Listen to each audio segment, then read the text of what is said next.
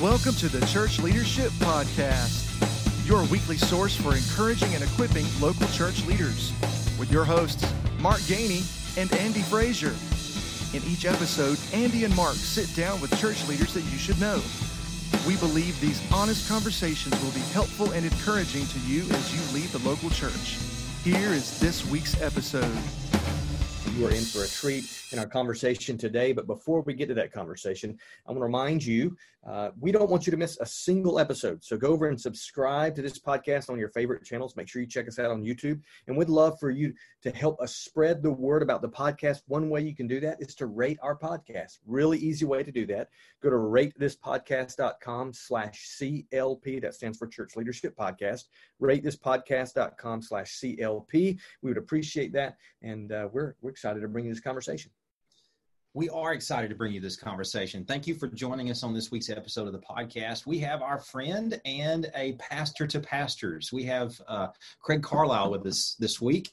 Craig serves as the associational mission strategist for the Etowah Baptist Association here in Alabama. And Craig, we are so glad you have taken time out of your schedule. We know you have a lot going on right now, but we really appreciate you taking the time to join us this week. Well, it's an honor to be with you guys, and I appreciate you, your invitation, and hopefully what we do today will be helpful to as many people as possible. Yeah, I have no doubt that it will be. Yeah, and what you have told us personally, what we've seen you do is you are doing a great job in the midst of this crazy season of ministry right now to not only to help those pastors, but to encourage them. And you've mentioned making those Sunday visits or being available for them. I know you regularly make phone calls to pastors and reach out and talk to them. What are some, not only, we see those are the ways that you're reaching out to them, but what are some of the things that you're saying to them, or how are you helping some of these pastors right now through encouraging them by dealing with the frustration of ministry in the midst of a pandemic? Well, I, like them, am trying to figure this out. I didn't have the playbook either when all of this broke. And so what I've tried to do is just mainly keep them informed of what I know. I have tried not to be a speculative director of missions and say, I think this is going to happen. I've tried to be realistic with them. One of the biggest things I think that we have done here is, first of all, just personal attention to the pastor. Rather than group meetings, we don't have the pastors' meetings and that sort of thing, but just singling them out individually and talking to them personally and hearing where they are. I think they have appreciated that as much as anything. And as we talk, trying to give them advice and give them counsel,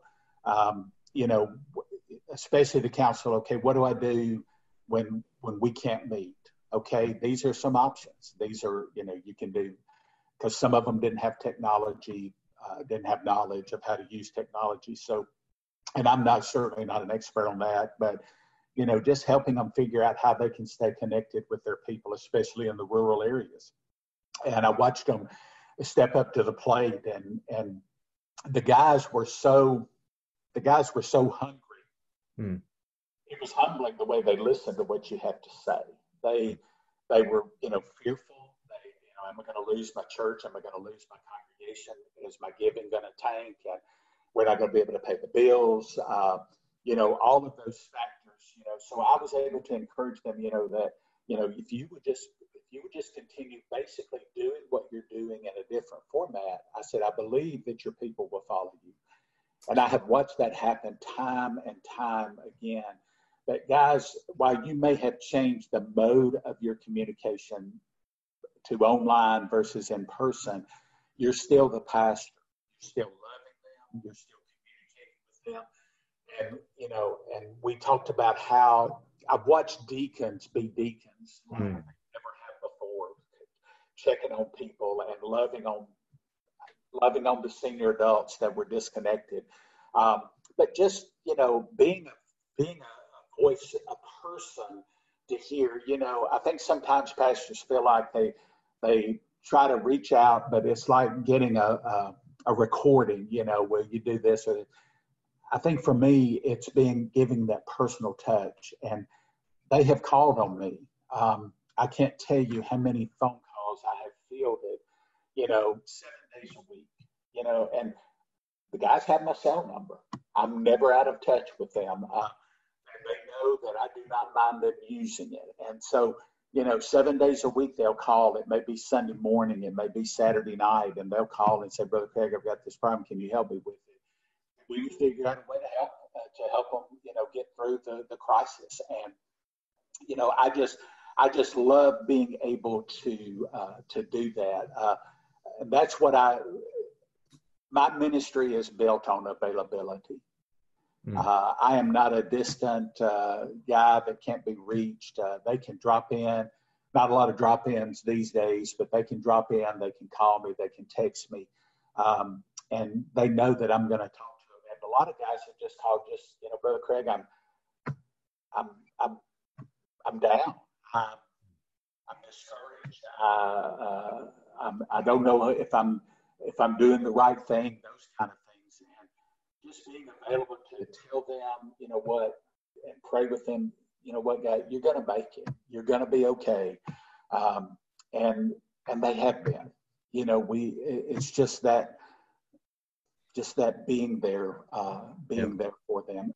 And that is key. I mean, you mentioned that relationship, and I think it's a principle that we've talked about before that's so important. It's that relationship between invitation and truth, or invitation and challenge. Jesus modeled it well. He invited his disciples in before he issued truth or challenge or teaching. And I think that's exactly what you're modeling. And I think as leaders in the local church, I think that's what we need to remember. It doesn't matter if there's a pandemic or not. We can invite people in, right, to a relationship. And that gives us the credibility, the space, to the environment to really do ministry in their lives and help them and serve them. So that's huge. If I can tell you one quick story that happened just a couple of weeks ago, one of our smallest churches, again, I built relationships with every pastor. So nobody gets more attention than the other. It doesn't matter what size your church is. And they were in a crisis. Their air conditioning had gone out. And we have a church benevolence fund that if something like that happens, your association is here to help you. And because I'd had the relationship with the pastor, he didn't ask me for it. I just knew that it was going on. So I called him up and I said, hey, brother, I know you've got a situation. I said, we want to help you. And I said, we're gonna give you some money to help you get that air conditioner fixed up so you can continue ministry. And I mean, he just wept. And he went and told his people that the association was going to do this for him. And he called me. He said, one of the ladies came up to me after the service and said, our other pastors always told us we were too small. The association didn't care about us, and said, we're so glad that that's not true. Well, that personal attention, I mean, not just in your role, in ministry period, in relationships, is huge. And I do want to talk a little bit about a specific area of ministry that you're involved in. It really just, when Andy and I talk about this, and it comes up, you'd be surprised how often this comes up, but your prayer ministry, because it is unique and it is rare. And so I want you to talk a little bit about how God led you to that and how that works. Okay. About 6 years ago, I was in a conversation with another pastor, and we were talking about pastors and, the struggle that they have. And the Lord in that conversation that day just brought to my heart, you need to start praying for your pastors. And when I say that, we all know that saying you're going to pray for someone sometimes doesn't carry a lot of weight. It's an out of the conversation. Yeah, I'm going to remember you. The Lord just began to convict my heart. And I was a pastor of my last church that I served. And the Lord just laid it on my heart. I had already begun to build relationships. For whatever reason, pastors were calling me, especially younger pastors, would call me, for guidance, advice. They would say, mentoring and this sort of thing. And so I was already building that. And so I just decided that I was going to build a prayer calendar. So literally, it was as simple as taking out my iPad and opening up the calendar. And I started out with about 10 ministers that were close friends, and I just assigned them a day on the calendar. And I started with 1 through 10, and that's the way it began. And so as I started it, I would the guy that was on the first day of the month, I would send him a text that morning and say, good morning, how can I pray for you today? I mean, it's that simple.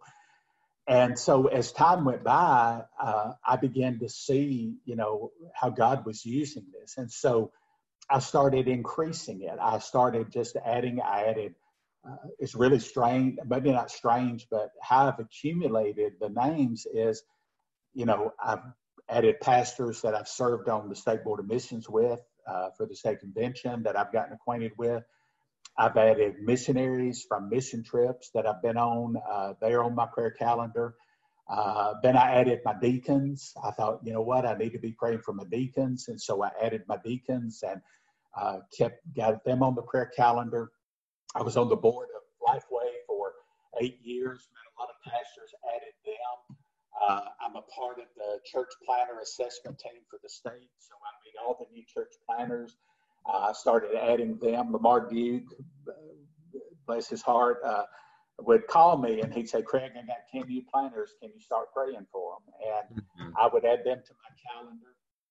I would get to pray for Adam Greenway. Today was Adam Greenway's day, president of Southwestern Seminary.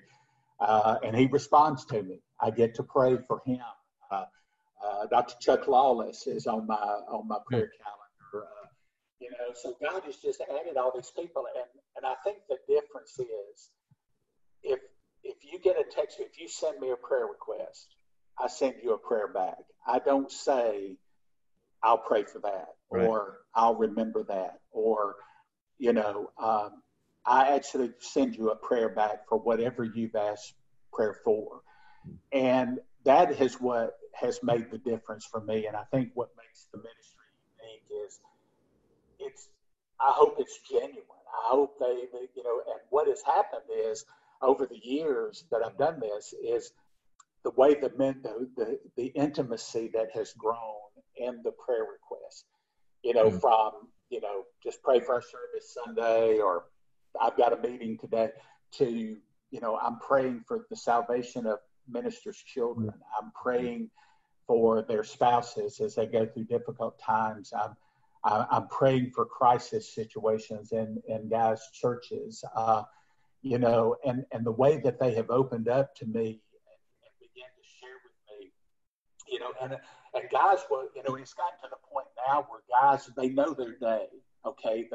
For the ones that's been on there for a long time, they know their day. They know what day the text is coming.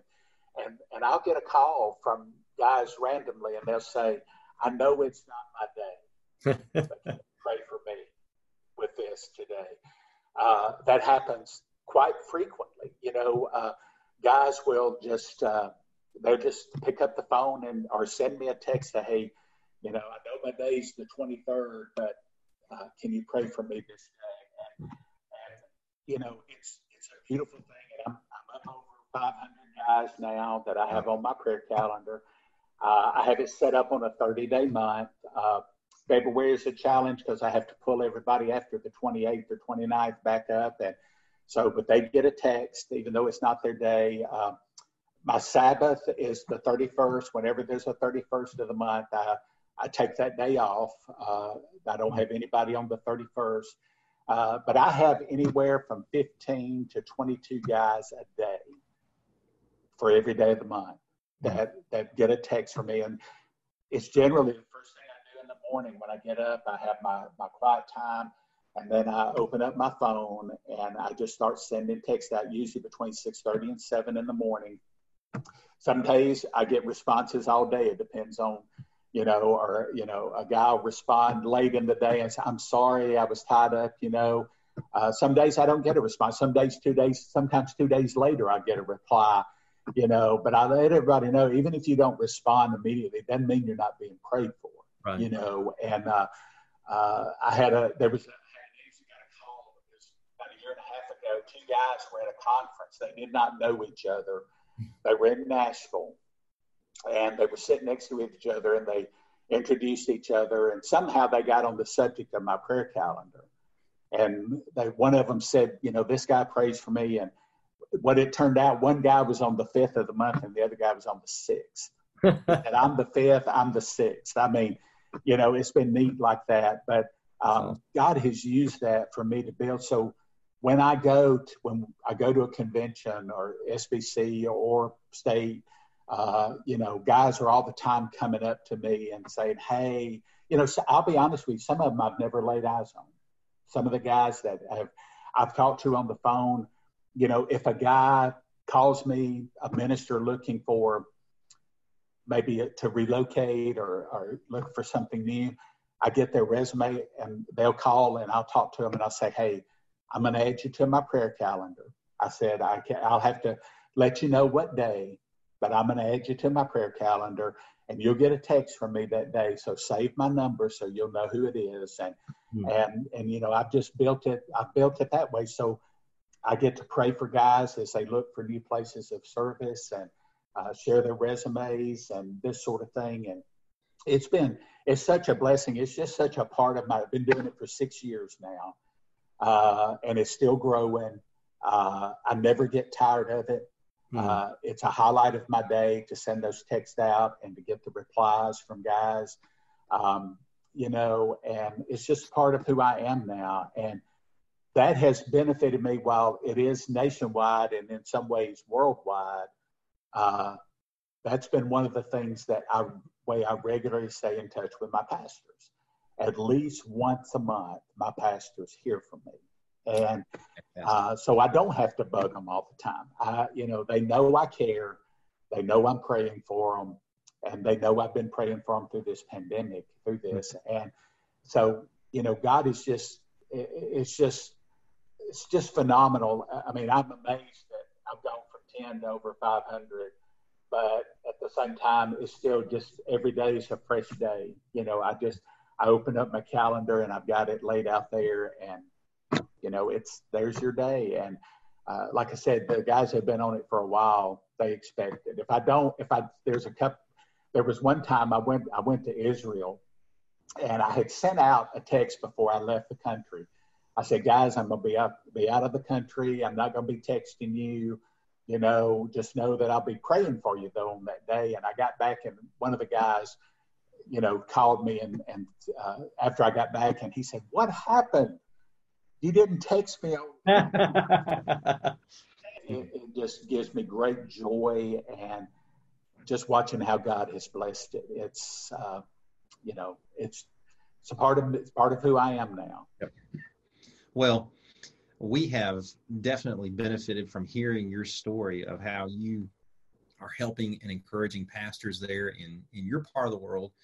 And I personally have benefited from your encouragement and your prayers. I'm glad to get those texts on the 24th of the month. And it's a very, very encouraging thing to know that, like we said earlier, that somebody is praying for you. Somebody has your back, and we really appreciate all that you do. Well, I want to ask you as we kind of bring things to a close real quick, if you had something maybe you wanted to share really briefly.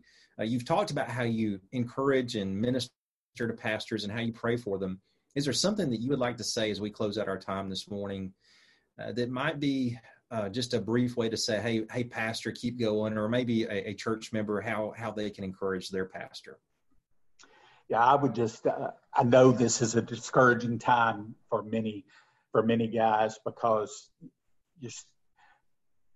I've looked at this. If this thing had lasted a month, we'd probably be okay. Everybody would have run back. But now that we're close to 5 months in, everybody's not coming back. And I know guys are trying to figure out, I talk to guys that are trying to figure out how to stay connected. And that's one of the things I have been able to share this. I've been able to share this prayer calendar idea with pastors and tell them to do this for your church members. Mm-hmm. You don't have to do every pastor, but just do this for your church. Load your leadership, load your deacons, load your Sunday school teachers, and just text them and let them know that you're praying for them as they try to carry out ministry in these strange days. I had a pastor last week call me from Missouri. He had seen a post and he said, "Hey, I want to know about how you're doing this." So that's one thing I would tell pastors is one way to stay connected with your people in this time of separation is to send them a text or call them. If they don't text, call them and just say, "Hey, I'm here for you. I love you. I appreciate you. I'm praying for you." And that's one way that they can do that. I would say the same thing to church members. Church members, if you've got your pastor's cell number, text him. Just every now and then. Just say, "I love you, Pastor. I know this is a tough time for you, but I'm praying for you." Or, "You're doing a great job leading us through this. We know that it's tough." And let them know that you appreciate the gravity of the situation that they find themselves in. You're going to see the rewards of this. I think we all don't know what it's going to look like when we actually open back up. We don't know how many people are going to come back. We don't know how many people are going to be back with us, how many people can come back with us. I was talking to a pastor the other day. We're going to lose some people for this. There's going to be some people that won't ever come back to our church again. They're sick. They pass away. And I said, I try to tell guys that, our congregations may look different when we return, but you're still the pastor. And the best thing you can do is just keep loving your people and love them well. Keep preaching the gospel. Keep doing evangelism. One of the things I believe very strongly is, and we've talked about this for years, but evangelism and discipleship is even more crucial now than it ever was before, because people are searching, they're looking for answers. Hopefully some of the lukewarmness is falling away, and we're going to see a better church, a stronger church, and a church that has a greater heart for its community, because there's so many people hurting. So guys, hang in there. People, trust your pastor and let him lead you through this time the best way he knows how. That's awesome. Christ in you, the hope of the world, still true, right? That's it. Well, Craig, thank you so much for joining us. It's been an encouragement to us. I know those listening have been encouraged and equipped to better lead in the local church. So thank you so much. Well, guys, I appreciate you letting me have the opportunity, and I hope y'all have a great rest of the day. All right. See you next time. Thank you. Bye-bye. Thank you so much for listening to this week's episode of the Church Leadership Podcast. Don't forget to share, subscribe, and even review our podcast on your favorite podcast listening app.